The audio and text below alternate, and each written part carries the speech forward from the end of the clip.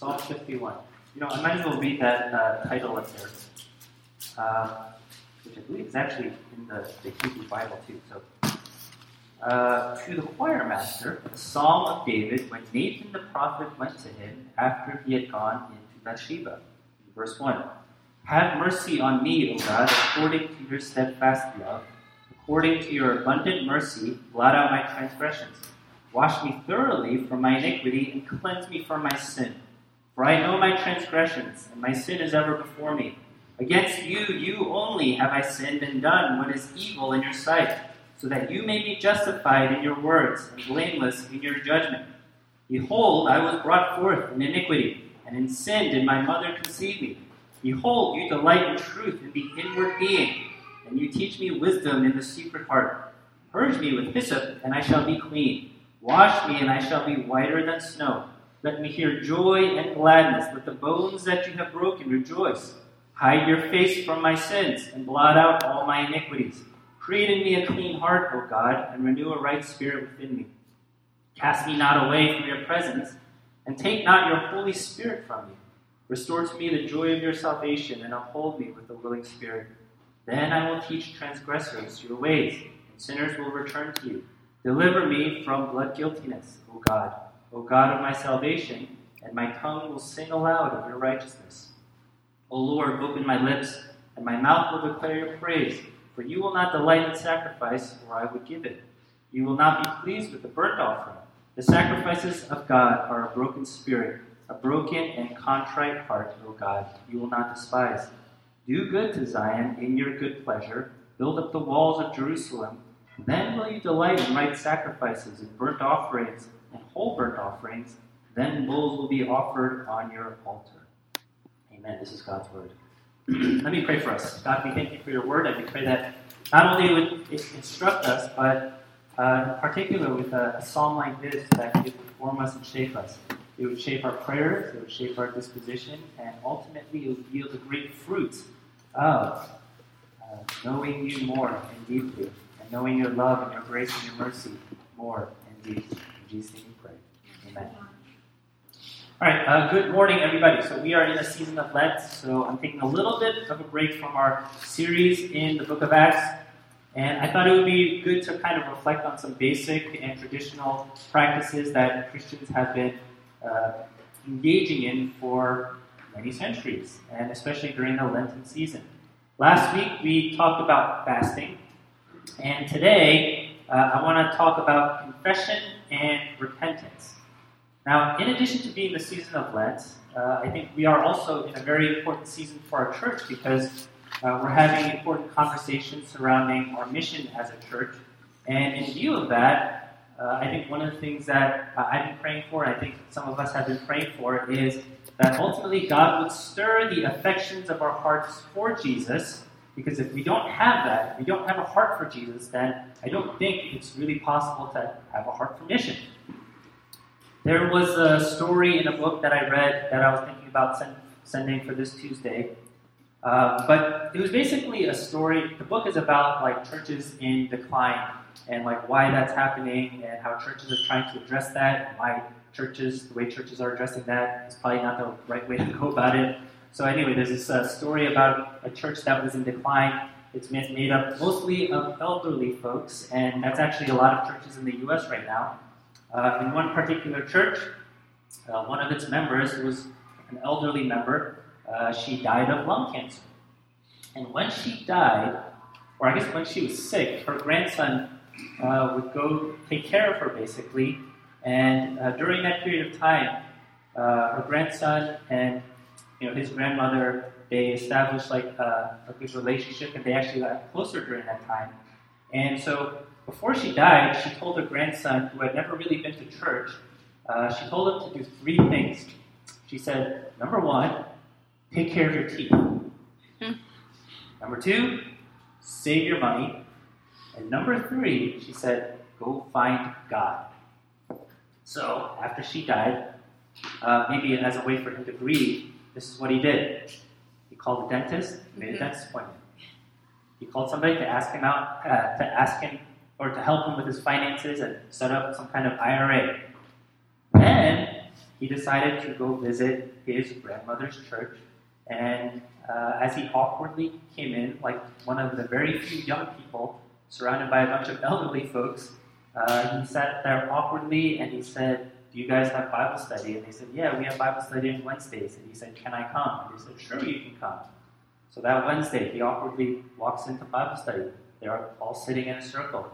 And he shares why he's there. And people haven't made the connection of like who he is and how he's related to this former member who had died. And he says, "Well, his grandmother's name is Jean. He says, I'm Jean's grandson. And after she died, she told me to do 3 things. The third of which is to go find God. And so that's why I'm here. I'm here to find God. And I figure all of you would know how to help me to do that." To which the members of the group look awkwardly at one another and they said, "Do we?" Right? Very pointed story.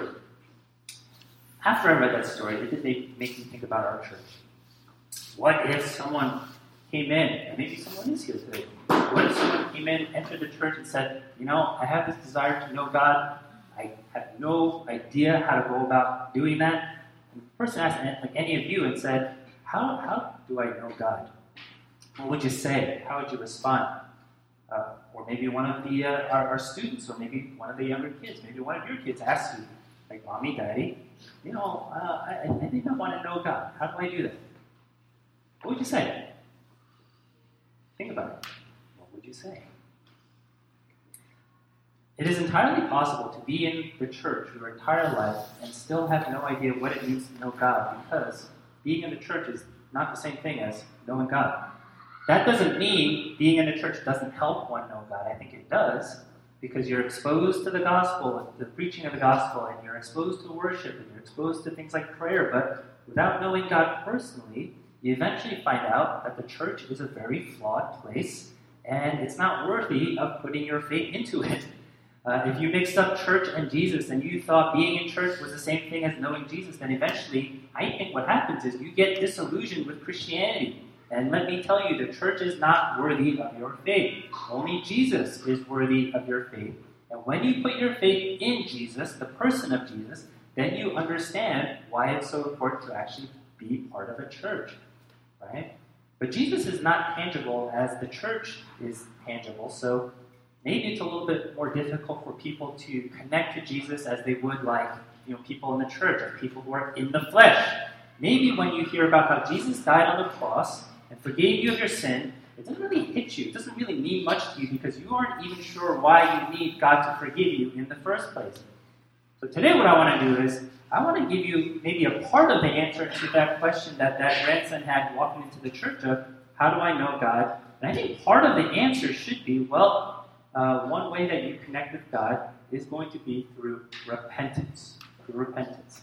Now, if you don't know what repentance means, that's okay. But basically, repentance is about having this recognition, and maybe beyond recognition, but this deep conviction that you have offended God in some way, that you have sinned in your heart, that you have done something, that you have thought things that are offensive to God, and you feel bad about it. And the way you decide to deal with it is you turn to God and you seek His forgiveness, okay?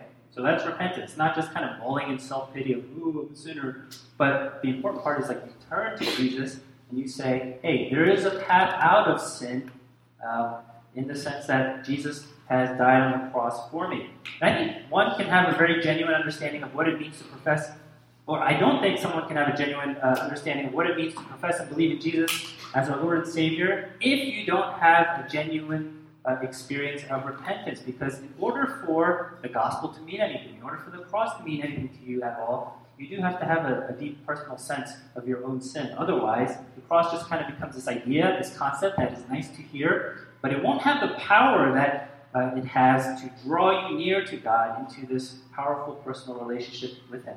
And that's why I love the Psalms. The Psalms are not just telling you about God and conveying information to you, but it's actually showing you what it's like to engage with God. And that engagement comes in all kinds of forms. It comes in the form of praise and worship. It comes in the form of somebody who's struggling with fear and uncertainty. It comes in the form of lament and maybe even anger.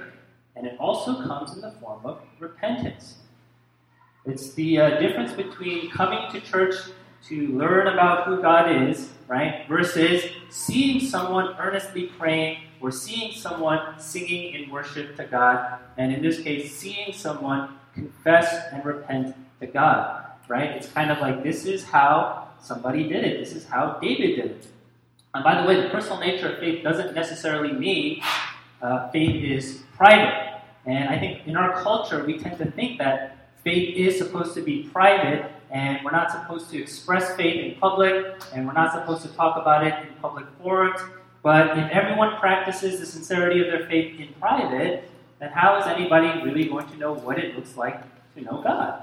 And that's why I like it when our kids are at least in the first part of our worship, because what it's doing is it's giving them an opportunity to see people worship.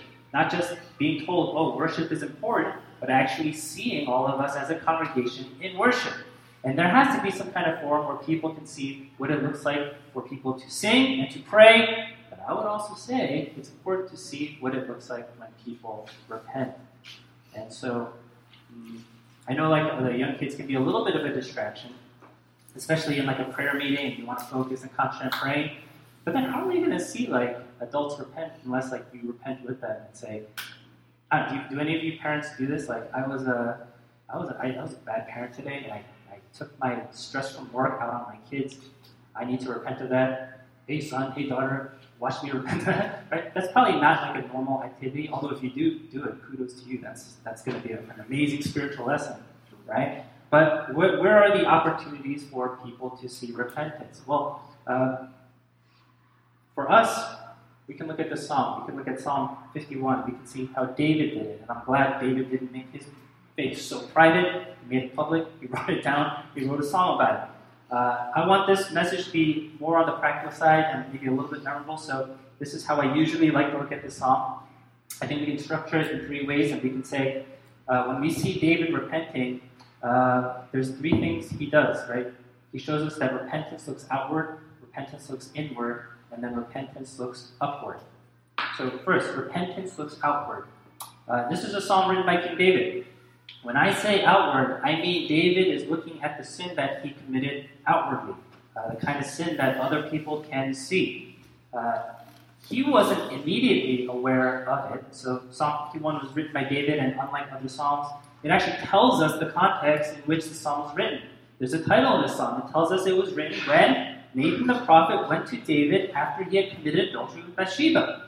And this is a pretty famous story that you can read about in 2 Samuel chapters 11 to 12, but just in case you're not familiar with it, let me summarize it briefly. David, he notices this beautiful woman named Bathsheba, and she's bathing on the roof. But Bathsheba is married to another man named Uriah. And David, because he's king, because he has power, he sends for Bathsheba, and he ends up basically taking her as if she is his wife. If that weren't bad enough, he plots to have Uriah killed in battle by sending him to the front of the battle where it would be most fierce. And not only is he taking another man's wife, but he's now having that man put in a position to be killed. And he can do that. Why? Because he's a king. Not only that, but David, because he was a king, he was actually supposed to be with the army rather than being back home in Jerusalem. But for some reason, he's chilling in his home in Jerusalem, not with his army. So David messes up in so many ways, and you would think he would be keenly aware of the evil that he has done, but the reality of his sin hasn't sunk into his heart yet. And I think that happens to a lot of people. People tell us what we've done wrong, and we don't really realize it in that moment. What we usually do is we surround ourselves like with this protective shield, right? We put this protective shield around us, and it prevents us from being convicted of that sin. So that protective shield around us, maybe it comes in the form of ignoring what we did, ignoring our sin. Maybe it comes in the form of making light of it and saying, it's not a big deal. Maybe it comes in the form of blaming somebody else and saying, well, I only did this because this person did that. Right? Everyone does it, whether you're a kid or whether you're an adult. We all do that. We have this protective shield around us. But the problem with that protective shield is we might think it protects us from the pain of confronting our own sin, but what it also does is it blocks out the power of God's love and God's grace from penetrating our hearts. And so what we need is for that protective shield to come down. Yes, it'll introduce the pain of our sin, but yes, it also introduces the power of God's grace. When my kids fight, they say all kinds of unkind things to each other. And when I try to point out the unkind things that they say to each other, you know how they don't respond? They don't say this, "Oh no, I can't believe I sinned against my sister. Oh no," right? Never. This is how they respond. They have this protective shield around them. You know, they say, "Yeah, but she said this to me. Yeah, she did this to me. Yeah, remember last time she did this?" Right? And I tried to explain. I said, look, you did something wrong, right? And you should have apologized for it. But I just can't penetrate that shield sometimes, right? So here's what I did one night. Usually at night, my kids like it when like Jenna or I read them a story, and we'll read them like a story from a book. That's like the easy way. But then like occasionally I'll like make up a story and tell them a story, and they love that, which is like hard for me because then I got to be creative and think about a story. But sometimes, and you know what I do? I just bite off of already established stories. That's why they know so much about superheroes, because I tell them origin stories of like Spider-Man and Batman and Superman. And this particular night, I said, you know what? Because they were fighting, I'm going to make up a story about two fighting sisters. And I forget what the story was, but it was basically about two fighting sisters. And sometimes it takes a story and to see like characters outside of yourself to kind of realize like what you did, right? So, how does David realize his sin? God sends Nathan the prophet to confront David. And do you know what Nathan does? Nathan confronts David and he tells him a story. He says, once upon a time, there were two men in a certain city. One man was rich. One man was poor. Rich man had a lot of flocks. The poor man had one lamb. The poor man bought the lamb with his own money, raised it with love, raised it with care. It grew up with him and his children, and it used to lie in this man's arms. It was like one of his own children.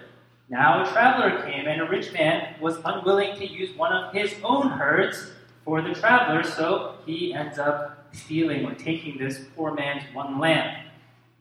Simple story. You know what happens? David hears it. You know his reaction? He gets mad. He's like, what? Right? He understands, that's messed up. How could this rich man do that in that story? This man deserves to die. You know what Nathan says? You are that man. Right? You are that man. David gets cut to the heart, leading to Psalm 51.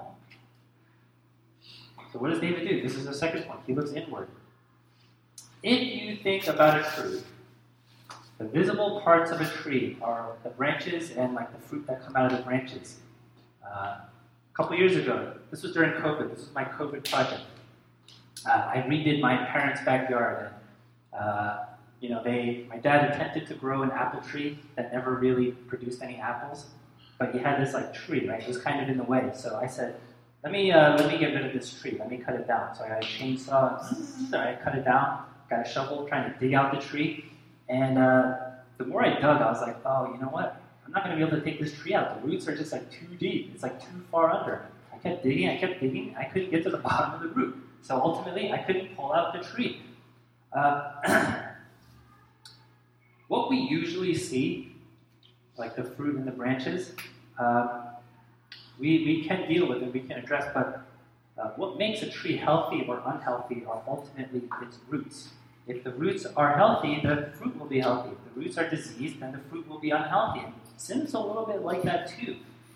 The things that we see, usually, for the younger students, you get corrected on your behavior, right? That's the thing that seems like, hey, you're doing this wrong. Hey, you shouldn't be doing that. You shouldn't be jumping here. You shouldn't be stomping on those flowers, or like whatever it is, right? That's kind of what you get corrected on.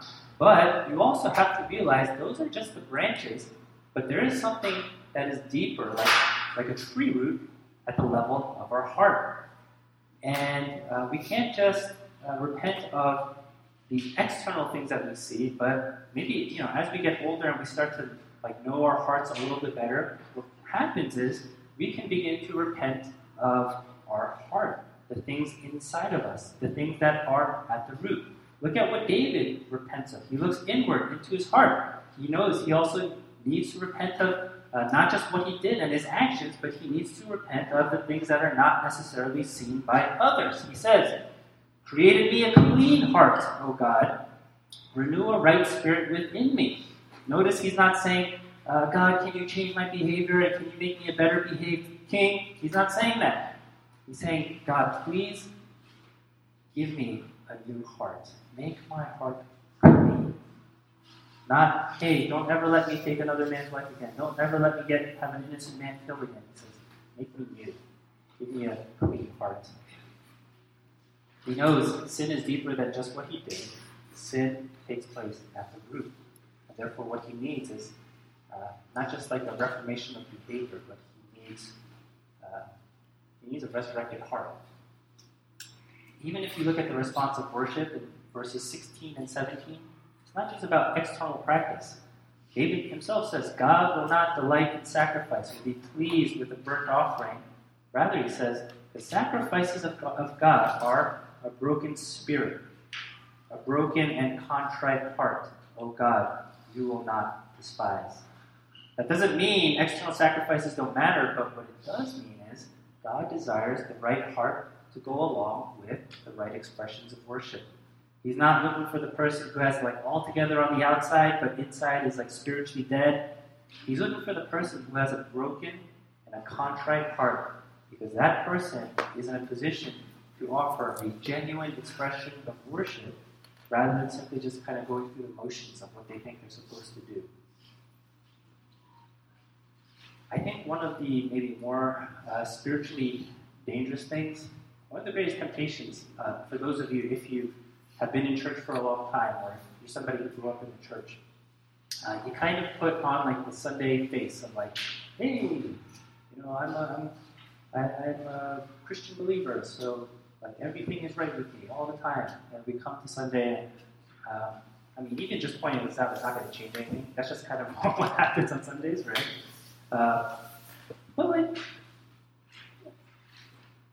But never mix like the public show or public display for what's actually going on inside the human heart. Inside the human heart, man, we're pretty messed up. Inside the human heart, we care about what we want. We want what we want. We do whatever we can to get what we want. And when someone gets in the way of what we want, usually that's when we're angry. Usually that's when we're bitter. Usually that's when we're passive aggressive, right?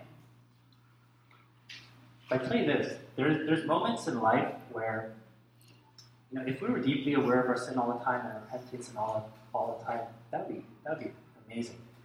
There are going to be moments in life where maybe you feel like you're really messed up. And I tell you, those moments, as painful as they are, can be very powerful moments. Because how often are we that deeply convicted of our sin?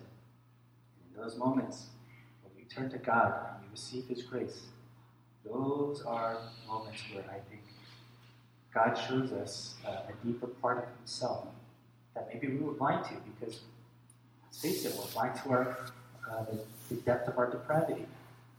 But in those moments, God's grace tastes sweeter than anything. And those are great moments. That's a moment David has here. And so this leads to our final point. If we just have conviction of sin, and we have nothing to do with it, like we have nowhere to put it, or nowhere to go with it,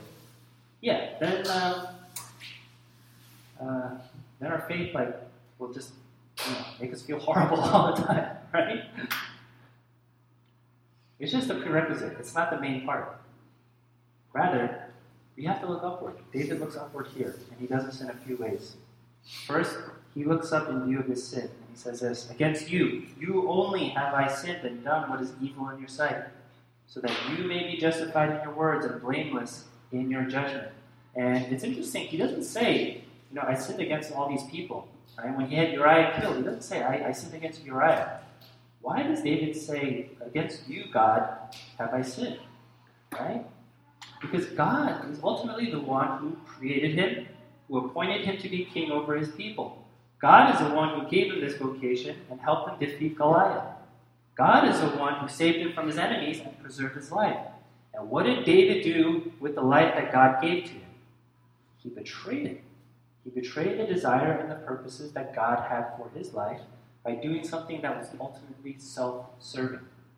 He abused the power that God gave him, right? It is one thing to maybe steal money. Yeah, that's bad. Have you ever stole money from your parents? Sorry, that was rhetorical. I didn't expect anybody to raise their hand. Yeah, I actually did. When I was your age, I've done that too. And I still feel bad about it. It's one thing to steal money in general, but to steal money from your parents, the very people who not only gave you life, supported you throughout your life, right? That's another dimension to what you've done. Your parents who, and maybe for your students, you don't appreciate this now, but when you get older, you'll appreciate it, right? How much they sacrificed for you. If you grew up in an immigrant family, how much they worked hard for you. How much probably a lot of the lives that we receive are as a result of all of their hard work and sacrifice. And then imagine stealing from that person, right? That person who loves you so unconditionally. That's another level. David looks up and he sees God. He sees the kind of life God gave to him.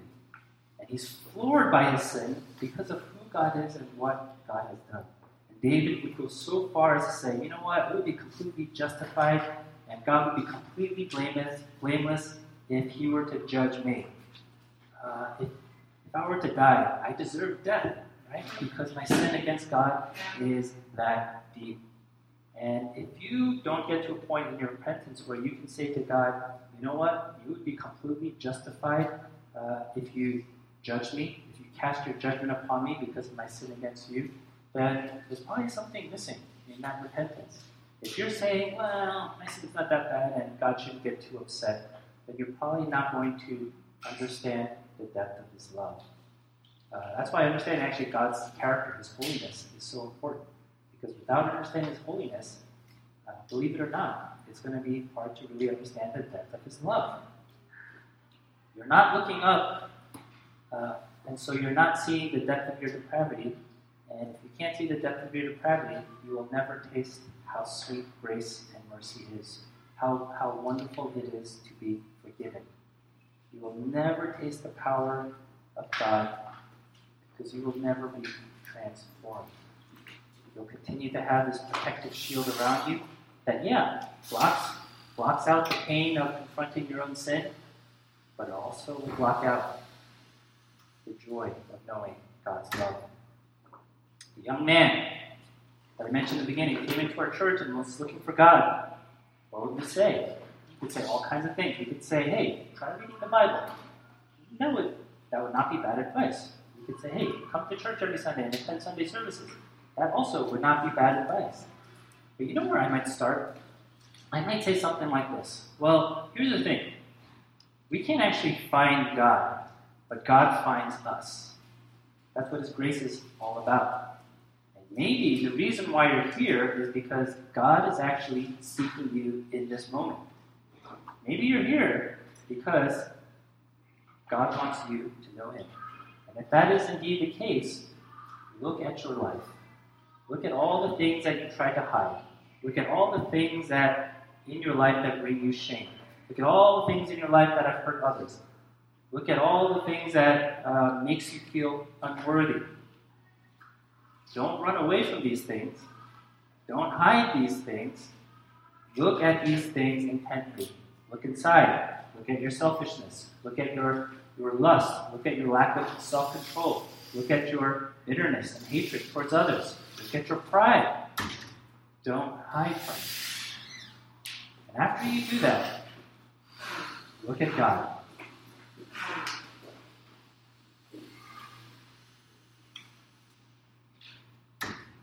Hear the message that he has for you.